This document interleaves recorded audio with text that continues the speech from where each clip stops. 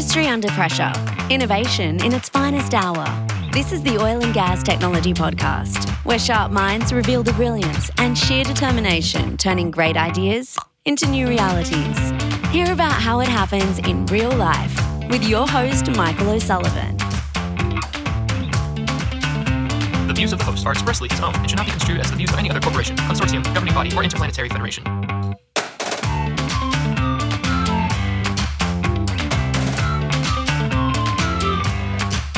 Did you hear about the guy who just moved into the apartment over the bank? Now his assets over $10 million. All right. It's an oldie but goodie.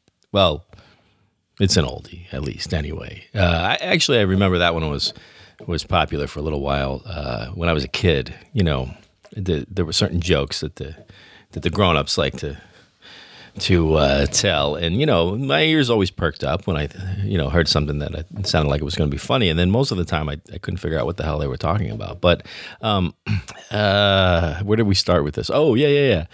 Asset management. Assets. His assets. That's what I was saying, which leads to this topic of asset management, and which is a big deal in oil and gas, or any industrial industry. Any heavy industry. That is what today's show is about. But first, I want to tell you that this particular episode of the Oil and Gas Tech. Oh, by the way, welcome to the Oil and Gas Tech Podcast right here on the Oil and Gas Global Network, which, as you know, is the biggest and best, and we most listen to all that. But this particular episode I'm excited for this because it's the first time that I get to say this episode is sponsored by our very good friends at Stratus Technologies. Now, you have heard me talk about, you've heard about Stratus on this show before, not in this particular way, but you have heard, we've had guests, Corey Alamon was Corey was the very first guest that I ever had on this show after I inherited it from Mark LaCour. In fact, I think Mark LaCour and I were both on that episode, and Corey was there, and Corey's been on once or twice since then, it's hard to really put this all, I have to try to keep this short, so it's hard to explain all the great things that Stratus does. But when you think about edge computing and how hard it is, think about Stratus and suddenly it becomes easy. That's really all I'm going to say. They just simplify the whole thing. You know, even when it comes down to a server goes out, all you got to know is red wire, blue wire, plug it back in. The next one comes in, it recognizes all of its brothers and sisters on the network, and everything's hunky-dory. It's really intelligent stuff. Anyway, go to stratus.com. You will learn all about it. As I always say, we love our sponsors at OGGN because without them, there is no us. That is really true. So show our sponsors some love. All right, back to the show. Yes. So today I have on the show somebody from a company that I'm just learning about this company, and it's called mCloud. And all right, so fine, never mind the company. The point is that when it comes to asset management, there's some fantastic things that can be done, and that's what we're going to talk about on the show here in just a few moments. So, ladies and gentlemen, please welcome to the OGGN Spotlight, Mr. Greg Lanza.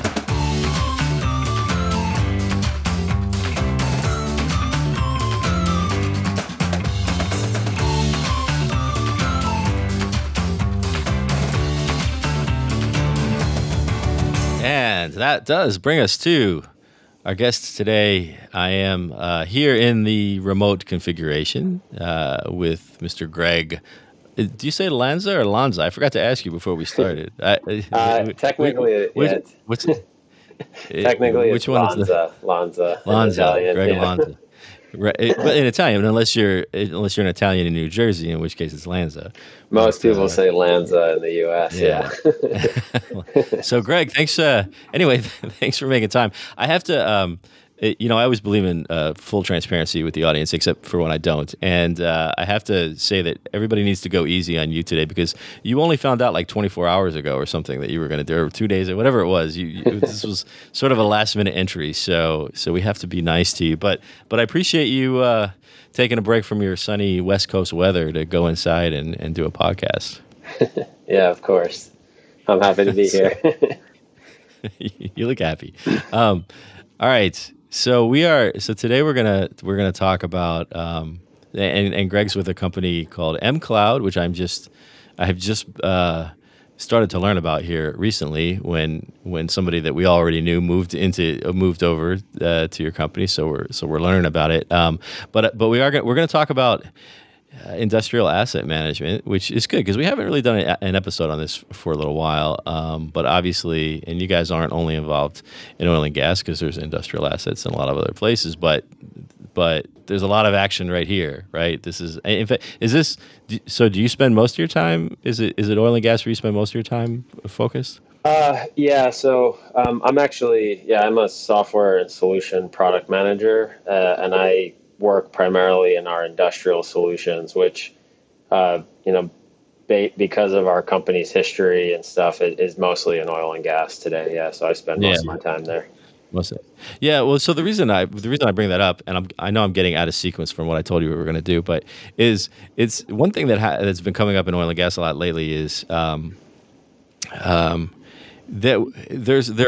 it turns out there are commonalities and similarities between this industry and a lot of other industries, and there's like things to be learned, right? So things that you might do in other industries, we can learn from that here. And it wasn't always I mean, it's not that it wasn't always the case, but people in oil and gas always weren't open to like if you were going in and you had a product or a service in oil and gas, what they wanted to know is, like, they didn't care about what you did in other industries. It was like, what have you done for like 10 other companies that look exactly like mine, right? But do you find that are people more open now to like learning and understanding what's happening, and are you able to bring those those ideas in? I from my own experience, I think the transition has been pretty slow. I think the last couple of years have really changed that. I think with COVID pushing a lot of us to remote work, people getting more comfortable with using a lot of the tech, like, this kind of collaborative technology has also improved a ton. I think there has been a paradigm shift, I think, in what people are willing to accept from that front. And I don't think it's as siloed as much anymore because of that. Yeah, good. Yeah, we keep finding reasons to be happy about COVID. Well, there are some benefits. We've learned how to do some things differently. All right, so let's back up. So a little bit more though about you. I know that you've been in this kind of this big asset automation world for a long time. You spent some years, quite a few at Emerson, I think, with the Delta V product, right, which is pretty well known in the industry. And when did you come to mCloud? How long ago was that? So I joined mCloud back in July of last year. So I've been with them for 8-9 months now. I came from Emerson. I worked in the Process Systems and Solution group for pretty much my whole career. So more than a decade before that. Right. So, and then you decided to like jump over and see what the cool kids are doing at like the new software. I mean, mCloud's pretty recent, right? I can't remember, but it hasn't been that long that mCloud's been. No, the company is pretty young. It was founded in 2016 or 2017, and just recently, end of 2021, was finally listed on NASDAQ. So it's an interesting startup because it wasn't like, a private did this big kind of IPO reveal kind of thing. It was actually a public company for most of its history, the way that it was built. But it was a Canadian-based company traded on the Canadian Stock Exchange, but we are now listed on NASDAQ as of late last year. So that was a big milestone for the company. Yeah. It's always exciting. Most of the time, by the time you get to where it's time to celebrate, you're already so worn out from everything it took to go public that you have no energy left. Yeah, it is a big change of pace, going from a big established company to a startup. It's definitely a change of lifestyle and pace, but it's been fun. Yeah, yeah. You look. Yeah, he's smiling. You're smiling when you say that, so we're going to assume that it's true. Do you see though? So this is another thing that's been curious the last couple of years is within some of those big, household name type companies. It seems like they are trying to adopt more. More nimble. People always the word agile is a little bit overused, but be more nimble, be more innovative, be more be more like the smaller companies. Do you see that? Like, I don't know if they're doing that at Emerson, but I know that a number of the big companies are trying. Yeah, to do that. they definitely are trying, right? I mean, it's hard to turn a big giant ship sometimes, but the good one, the better companies I think have recognized. You look at the kind of innovations that companies like Amazon and Apple and Google have been able to do in the consumer space by reinvesting, their profit dollars and trying to be more innovative. I think, Emerson always seemed to be pretty innovation focused. I mean, they did tend to want to spend a decent amount of money on the R&D side of things, but they're definitely trying to get more agile. It's just, big companies, It's hard. it's tough, right? Yeah. Yeah. Well, I think it's big depending on when you were established, because Amazon and Google and what you mentioned, they're not necessarily small, but That's true. But I remember it was quite a few years ago that when I heard that Amazon, with their like CI/CD pipeline development, that they were continuous. Like they said, we're pushing code into production like every minute of every day, or something like that, right? It's just a continuous flow. So, but they were started in a new world. All right, so. Oh, there's one more thing I wanted to mention about you, because I always like to look for these interesting things about people. And there's this little thing where you were a winemaker in Italy. So what was that all about? How did you end up in Italy? Were you in the vat stomping on the grapes, or do they still do that? I don't even know. I was about as close to being in the vat stomping on the grapes as you could be. I mean, history. I'll be quick. So my family is Italian. I still have lots of cousins and stuff that live in Italy. And so after I finished college, I just wanted to go spend some time there, get better at speaking the language, which I didn't really speak very well growing up and stuff. So I ended up there. I had an aunt that had connections to wine companies. And so I got this job at a winery and then got to kind of go through the whole process end to end of, I started there in January. So, right in the middle of winter when they're kind of starting the whole process of the year. And then got to do everything all the way through to the actual winemaking. And there were times where I was literally inside a vat cleaning it out, It was a lot of manual labor, but it was pretty cool. Right. Yeah. Yeah. Yeah, that sounds like a job for somebody's American aunt's nephew, right? Like, put him in the vats and have him, start there. It's funny because I grew up. I have the last name O'Sullivan, but I've mentioned this before that on my mom's side, on my mother's side, it's Italian. It was Sicilian, and we grew up in New Jersey, so it was a New Jersey Sicilian family. So there, if you said I have an aunt who has connections, it usually meant something like completely different from what you described.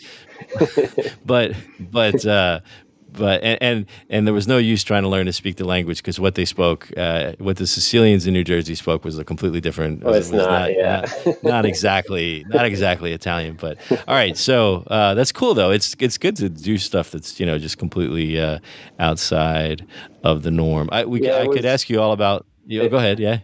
It was cool because I studied chemical engineering, and so even though I wasn't over there doing chemical engineering calculations and stuff, there's a lot of chemical engineering concepts in winemaking, just actually understanding the science behind how it's made and how sugars turn to ethanol and how it all works. And then just getting to see that come to come to reality in the process was really cool. Yeah, no, it's funny because that's exactly what I was going to ask you, because anytime I talk with somebody who's done something like outside, like something that has to do more with some completely other different, especially if it has to do with anything like in nature or natural, there's always like people always make these connections, and they say like when I was, you know, like when I spent a year as a kayak instructor, I had somebody recently who spent a year as a kayak. Yeah. Like it's amazing, like the parallels you draw in life, right, between things that seem to be like completely unrelated. So, so the next parallel I got to draw is somehow I got to get us back to asset management. So I'm just going to jump right back to it. So, asset management. Let's talk about. So you've been in that world for a while. So for those, following along at home who are like, I'm not really exactly sure. Like, what do we like? We know we got a lot of assets out there, but asset management is a big domain. What like when you're sitting with your friends at the bar and they say, well, what is asset management? Like, how do you explain it? What does that world look like? So we're going to start way up there. I mean, honestly, I think what it comes down to is really just trying to make the best economic sense out of all this equipment that we have, right? I mean, there's tons of equipment. A lot of it is pretty expensive equipment. When you're in a process industry space, it's equipment that's getting used a lot, right? It's like, it's not like you use it some of the time. It's getting used 24 hours a day, 7 days a week, so you've got lots of challenges. It comes from, what I see is, even with a lot of emerging standards that have come out over the years to try to make things easier for people to do across, regardless of vendors and things like that, those kind of things, like as we learn lessons in the space, it still takes a really long time for it to actually manifest, right? So, you don't just go and rip out all your old equipment because some new standard came out that's going to make it easier to manage, right? You still have to deal with, it takes decades for some of that stuff to turn over, Sure. And so that's a challenge that we continue to see, regardless of the vintage or the vendor or whatever. You still have to have ways of trying to manage all of it as a single, and the more you can manage it as a single system or come up with ways of looking at it all collectively, the better you're going to be at finding efficiencies or places to do that, right? Yeah. I like that, the vintage. It was the winemaker in you coming out right there. The vintage of the equipment. And I've heard this term by some people who are the manufacturers of some of this stuff. They're now talking. They're speaking in terms of ecosystem. They like to say, rather than selling a catalog of various different parts and pieces of equipment and things like that. And we're talking about big things, right? We're not talking about things that these are not washing machine size, pieces of equipment. They're large, but they're talking about they're using this term ecosystem to describe. Is that what you mean? Like kind of looking at it as a whole. What is the advantage there? Yeah, I do. Except that if I'm, a lot of this equipment is still manufactured by OEMs, right? Specific companies that do heat exchanger manufacturing or compressor manufacturing, and they're really good at what they do. They're good at looking at their equipment and what they manage and so on. Doesn't mean they're good at looking at the other equipment in your facility, right? So the ecosystem that they talk of, or the ecosystem in their mind, is if they were to own the whole market and all you did was buy equipment from them, everything's going to work really well together, right?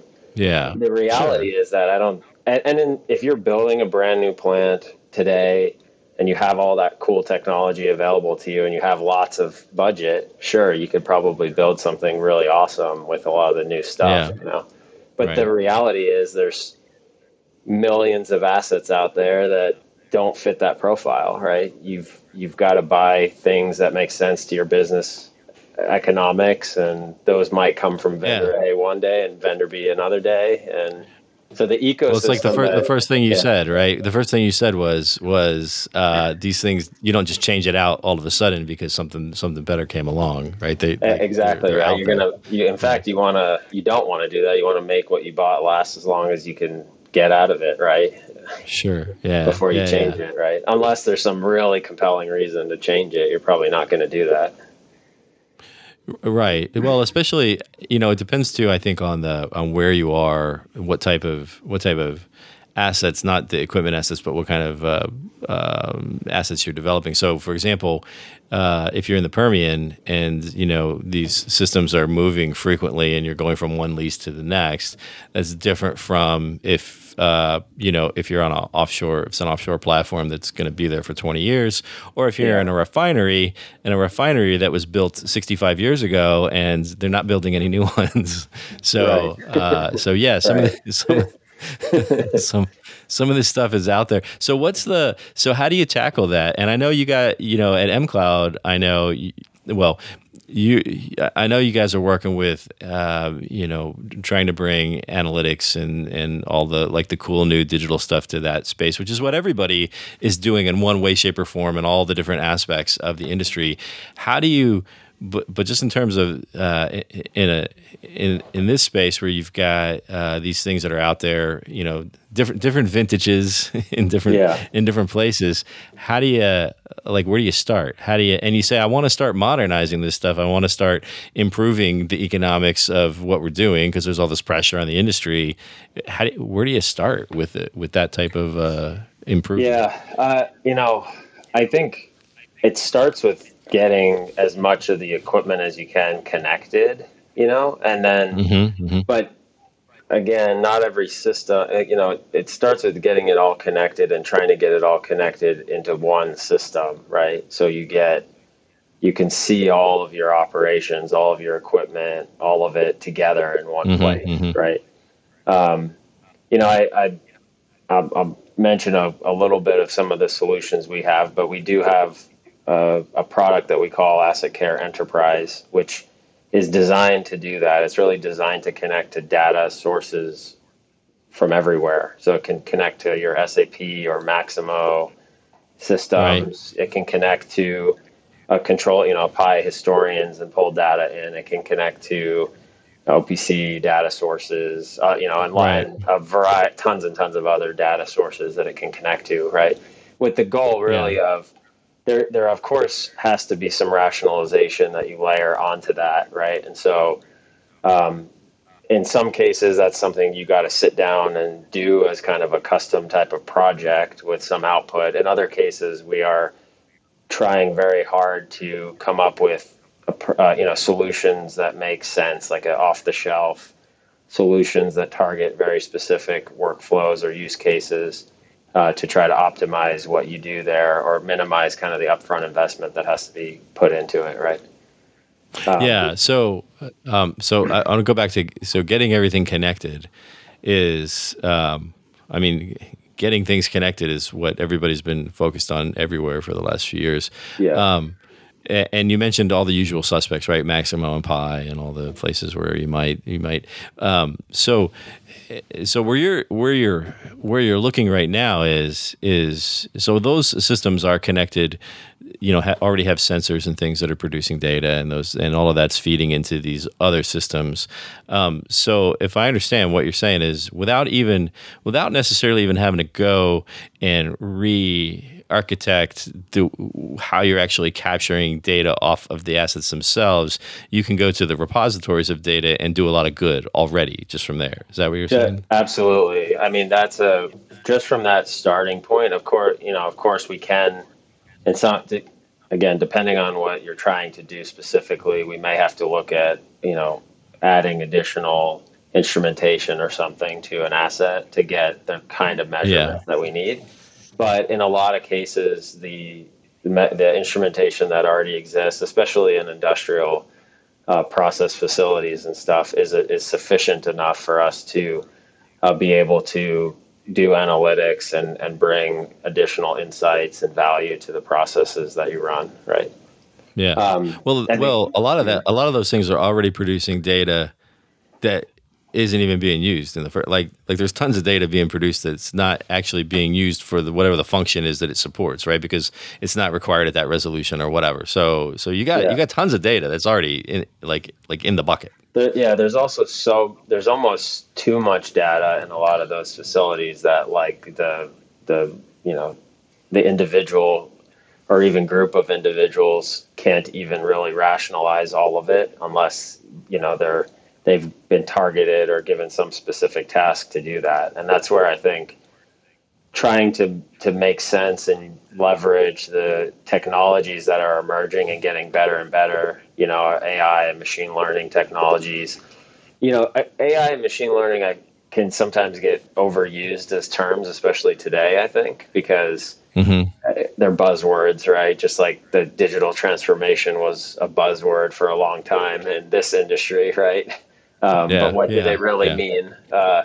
I think when you get to like AI and machine learning, they're really, really good at solving kind of repetitive types of problems, and problems that have lots and lots of data and patterns and things, right? And figuring those things out for people. And what better industries than these ones right? We just talked about, in a lot of cases, you do have equipment that's operating 24/7, kind of doing repetitive types of tasks, right? Like these are the kind of places where you can actually really use that kind of technology if you know what you're doing, right? Yeah. Okay. So what kind of things? So we get in there and we're getting at the data. Maybe we're producing some new data, like you said. We got to install some stuff, but now, we're coming at this. What's what's the prize? So I'm an executive in charge of a whole bunch of this stuff, and I'm all excited because Greg just showed up with all of his cool things that he's gonna do, and like so what are you taking aim at with this? I mean, I think and like you said, digital transformation was a buzzword for a while, and then we all sort of like we got past the point where people roll their eyes when like everybody knows what it means now, right? And even with AI and analytics, we're getting to the point. Oh yeah, okay, I know what happens is you take the data, you do this analytics, and you start to like get some insights, and it tells you about things that are happening and things that might happen. How are you taking that kind of discipline of technology and aiming it at what's going on in asset management? Yeah, one of the things that I found to be the really unique and super interesting about what we were doing at mCloud is that our solutions are all subscription based, and they're really low risk. They're really low risk. Like most of our solutions don't require any major upfront capital. It's just like you sign up for the subscription and we handle everything. So you pay a monthly fee per asset. You don't have to go and spend $50,000 on a project and then some ongoing, monthly fee or whatever. You just, if you do, I'll pick an example. We have a heat exchanger monitoring solution. You pay a few $100s a month for the solution, and that's it. You could start with a single asset, start with the most problematic one in your facility. I think that's kind of what it'll boil down to is I think digital transformation, from what I saw throughout my career, it's a pretty overwhelming kind of thing, right? It's like, digital transformation. There's a million places that we can digitally transform, our businesses, our processes, our, the way people work, this or that. But if you can't distill it down to let's solve, some key problems, pick a problem and start there and see how you can use these technologies to get successes in those specific areas. It's hard to really then start rolling out bigger programs, right? So we've tried to build a solution that is really geared at making it easy to pick a problem, start small. You don't have to have a huge budget to just start implementing something, and then just little by little, because what you're going to find is you're going to find that the technologies do help you do things better. And what that ultimately means is that you're going to get some economic gains out of it. You're going to save money. You're going to produce more. And if you can have justified economic gains, it's pretty hard for a business leader to say, no, stop doing that or stop expanding that program, right? Right. So what kind of so I got this heat exchanger, and what can you do for it? Like what happens when so now you're doing analytics on my heat exchanger. What can it what how does that help me? Yeah, so the heat exchanger example, we do some pretty cool stuff where we actually have we we do a couple of different things there, but we'll actually look at it. Your every heat exchanger that you would sign up for kind of would get its own individual treatment. So we would look at Okay. that exchanger. We would do some reconnaissance. We'd look at all your PNIDs, and we look at some of how the equipment's actually being processed. We actually then build using first principle simulation, digital simulation, digital twin. We build a model of that asset in the cloud, Okay. and Right. we actually take real-time process data that comes from that equipment, and we model it continuously against the actual running exchanger. And then because out of Mm. that, we can then draw a whole bunch of conclusions around, the we call it the health of the asset, which really boils down to, do you have any kind of fouling or scaling happening on the asset, right? Do you have is it Right. Right. operating effectively? We can look at your energy consumptions and things like that within the asset. We could even determine theoretically, like if there's, if you've got corrosion inside of the asset and you're actually losing, hot side to cold side or vice versa, by the Mm-hmm. types of Mm-hmm. analytics that we can do around the asset. And so really what it gives you is visibility into assets that traditionally aren't super looked at. I mean, they're slowly decaying. I would call them slowly decaying assets. And so a lot of times Yeah. you Yeah. you people just had some scheduled maintenance program around that kind of asset. Mm-hmm. Just historically, Mm-hmm. we had problems with it every couple of years, so we'd send a crew out there, and it costs a lot of money to Sure. clean an Yeah. Yeah. exchanger. So this now gives you actual data-driven decision making about when to do cleanings. An example, a pretty cool example actually was we had a customer that had an exchanger, and they had a failure in the middle of the winter in northern Canada, and it's minus 40 degrees, and it costs double to clean it in December than it would cost them to clean it Yeah. in Yeah. the middle of the summer. And so, that's an example where once we got our solution hooked up, they were very convinced they would have been able to predict that failure based on the data analytics that we were able to do. We would have detected the fouling threshold like much earlier. They would have been able to plan for it, do the cleaning before the winter time. Um, Yeah. Yeah. like so again, it'll come back down to just having better information about your system rather than just having lots of data about your system, right? Yeah. So the thing that's interesting about what you just said is, well, there's a lot of things that are interesting, but is that you're making that determination, that predictive sort of you get that predictive foresight based on data that that has already existed, right? It's for the most part, right? It's For data the that most was part, yeah. there, yeah, and you're able to look at that data and through correlations or however you figure it out, you say uh-oh, this thing is headed for a problem in some amount of time. you know but that data's always been there. So how did anybody ever try to figure this out even the hard way before? Like what Yeah, yeah, it's they have it's actually. So they have done it in that particular case. There are heat exchangers.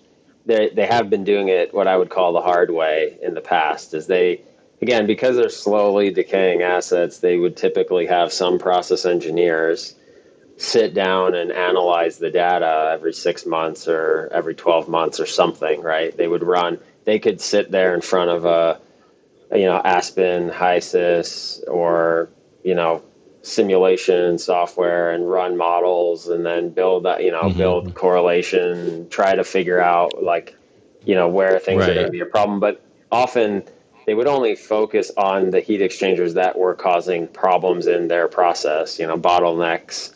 If there was a bottleneck in production or something, that's where they would focus, right?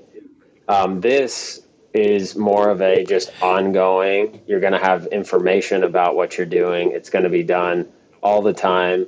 It may not be as detailed all the way through and through as a group of people sitting down and looking at every little thing, but you're now getting continuous analytics and data about those assets, good enough to raise an alert and let you know if you should go put some extra eyes on something, right? Yeah. So you're not going to worry about something else happened while I was busy trying to analyze the data on this one over here. Meanwhile, right? I mean, that's that what you just described is a tremendous amount of work, even for smart people to sit down and you gotta get the data, you gotta put it into there's all this stuff you gotta do to try to analyze it, right? Well, and if you think about like a heat exchanger again, I don't mean to. We can use another example. I just used that one because you threw that one out. You threw that out a couple times. So. Heat exchanger or something else. If you think about it, if you have an unexpected failure, you've got lots of problems usually, right? You've got right. Your production is usually going to be down unless you've got some redundancies in your system. You're going to be scrambling crews. Again, it could be at times of the year that aren't ideal. Those cost you significantly more than any kind of planned or predictive maintenance that you can do, right? You can prepare your systems much better. You can prepare your crews. You can do everything a lot better if you can confidently do it based on data-driven decisions rather than being responsive, And also if you were doing predictive maintenance, if you were doing like scheduled maintenance routines, where let's say you went and cleaned this asset once a year because you knew if you went too long you'd have problems. If you can go from cleaning it every year to every 18 months, you also are saving a significant amount of money over, if you look at the economics on a little bit larger scale, right? Sure. So we're really trying to look at those kind of things, right? Like, can you get economies of scale out of some of this stuff that at one point was really just kind of looked at as individual problems, right? I think that's one of the other benefits of having lots of data, or the big data kind of approach to it, right? Well, that's it. Yeah. So it's an interesting point that we don't always talk about. We always focus on the preventive aspect of catching something before it becomes a very expensive problem. But there's also this notion that sometimes we may do things that we don't need to do just because we don't know exactly when we need to do it, and so we're trying to be conservative. And you actually didn't, and you didn't need to do it, for a while. And you're kind of taking out the intuition component, right? Which is because a lot of this stuff, those same smart people that you talked about analyzing things, there's always been some part of their job that's a little bit like, well, I know that when this thing starts to turn this color, it means that this is probably gonna so and let's face it, like we have fewer and fewer of those people in the industry who have that kind of like genie capability to know what's happening. You're right. There is a lot of art in it too, right? There is, and that's another thing that we have recognized, right? Like, I wrote down a note here just about something to talk about, and honestly, what the brain drain or whatever we call it, right, is a real thing, right? There is a lot of worker turnover. A lot of people who have worked in the industry for their entire careers are retiring now, right? And so that's also something that we have to recognize in this push for digitizing some of the processes and making. And it's not only about getting more data. It's also about getting people connected, getting the information out of people's heads. Like, if there is an asset in a particular facility and you have an operator who's worked there their whole life, and they could probably almost tell you if it's going to fail better than an analytics package probably could because of that art, right?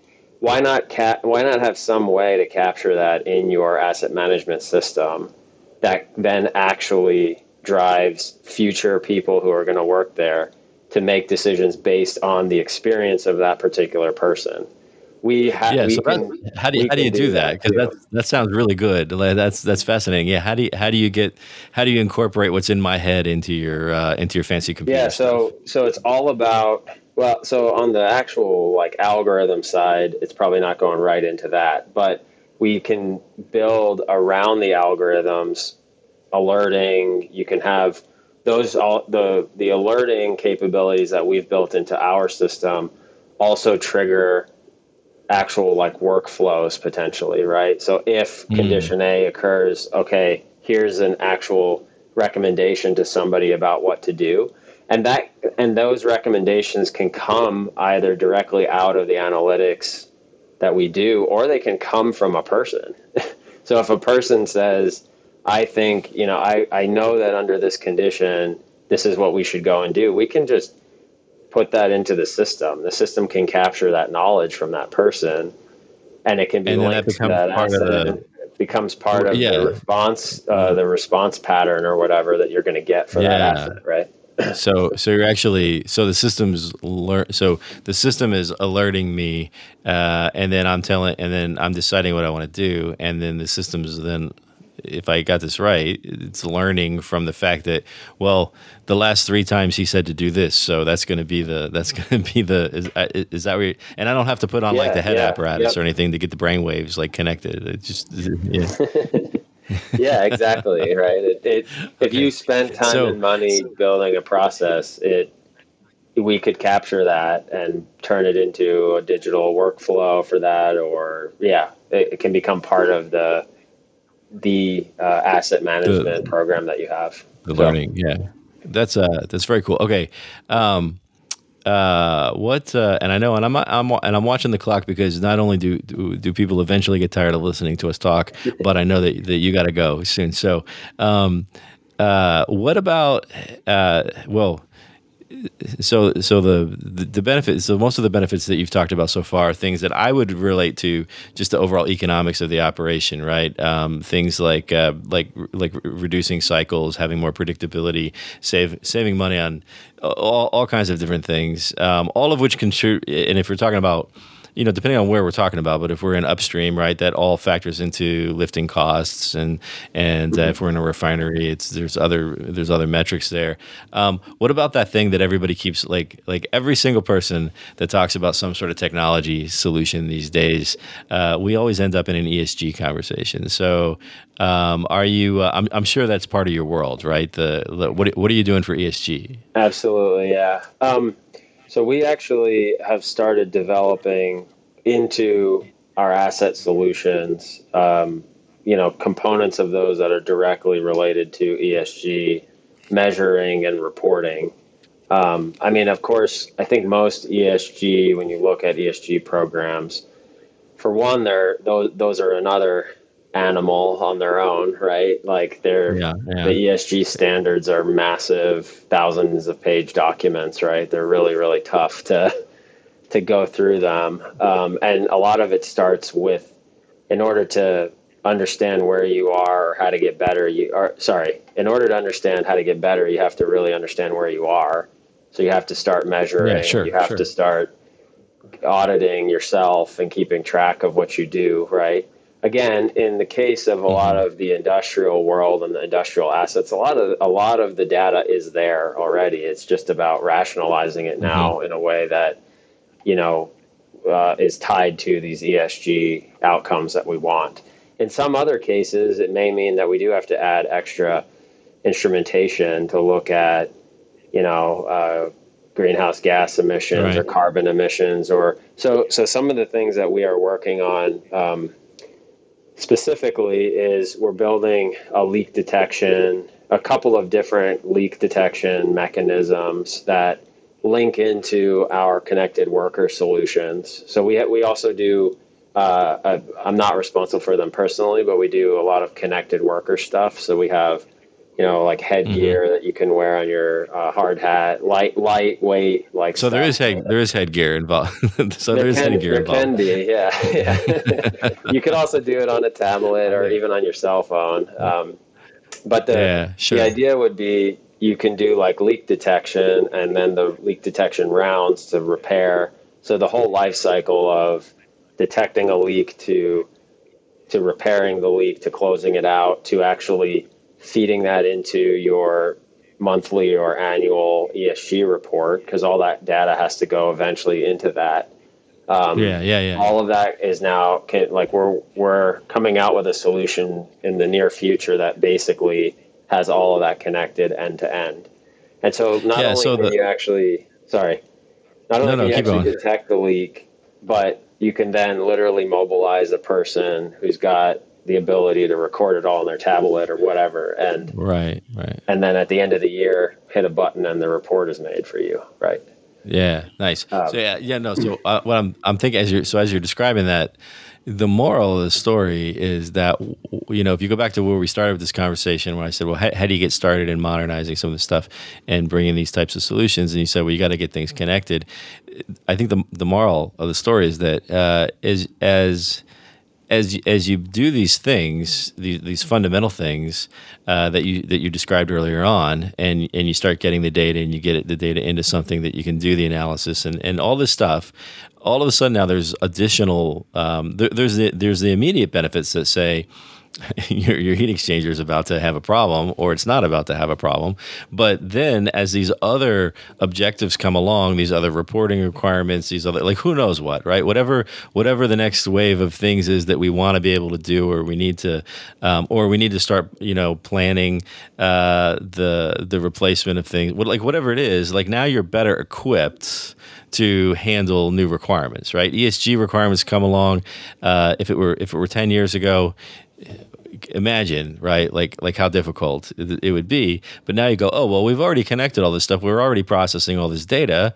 I know I'm oversimplifying, but it's feasible that we can now turn around and use that same stuff for other objectives, right? So what do you see, like what's coming? Like what else do you guys see coming down the pipe as far as like or where are we going with all of these capabilities in the future, do you think?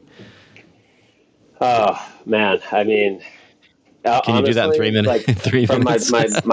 My personal opinion is the technology is evolving so rapidly. It's almost hard for our human brains to keep up with how fast it's evolving. Right. I'm personally, I'm more of a realist, practical kind of person. I admire very much so, like the visionary types of people that can see the world of 50 years from now and actually make it happen. I'm kind of the kind of guy that wants to just solve problems today, you know, and that's where I think, I think it's heading toward greener production. Like I personally, to say that we're going to move away from oil and gas completely is just, it's pretty, I don't know. I don't really see that happening anytime in my lifetime with the amount I would take that bet. Yeah, I would take the bet that it's not going to happen right away. Right? No, it just, even if we were to shift all of the money that was available in governments today, we probably still wouldn't be able to put together programs that were going to replace all the energy that we produce with oil and gas, right? I mean, it produces everything for us.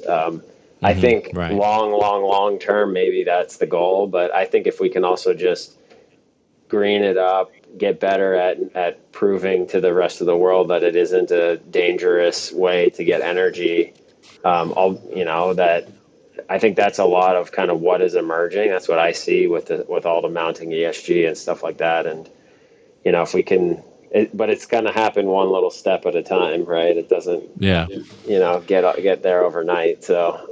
Yeah, no, I like that. Yeah, if we can, not only are we gonna get better at it, but we have to prove to the world that we're getting better at it, and it will be not a moment too soon, because as you said, we're already like something that I think sometimes people forget is that all the energy that's being produced by oil and gas today, we're consuming. Like it's all Right. being consumed. Like there's demand for all of it. It's not like we're producing a bunch of this like we're this evil empire and we're producing a bunch of stuff over here and it's just sitting there. Like it's all being used. So yeah, it's a tremendous tremendous task. Yeah. So that's probably a good place. That was a good little motivational bit that you just did. We could probably wrap up on that. But I appreciate you. I appreciate you making time today. And like I said at the beginning, you kind of got volunteered for this just 5 minutes ago. So I appreciate you jumping in. Yeah, I really enjoyed it. I hope the listeners like what I have to say. Maybe, I don't know. They love it. I'm sure they love it. All right, so Greg Lanza, thanks again, and appreciate you being on the show. Absolutely.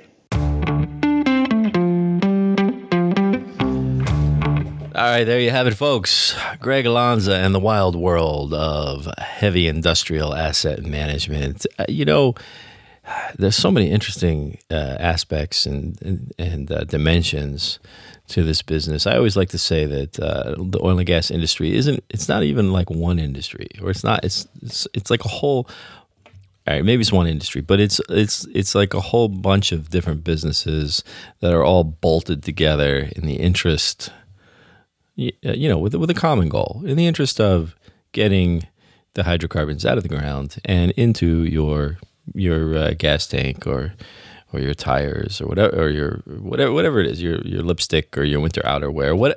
The point is it's big and it's complex and it's fantastic to hear about all the different ways in which these, it's these kind of recurring themes of these digital capabilities are being applied.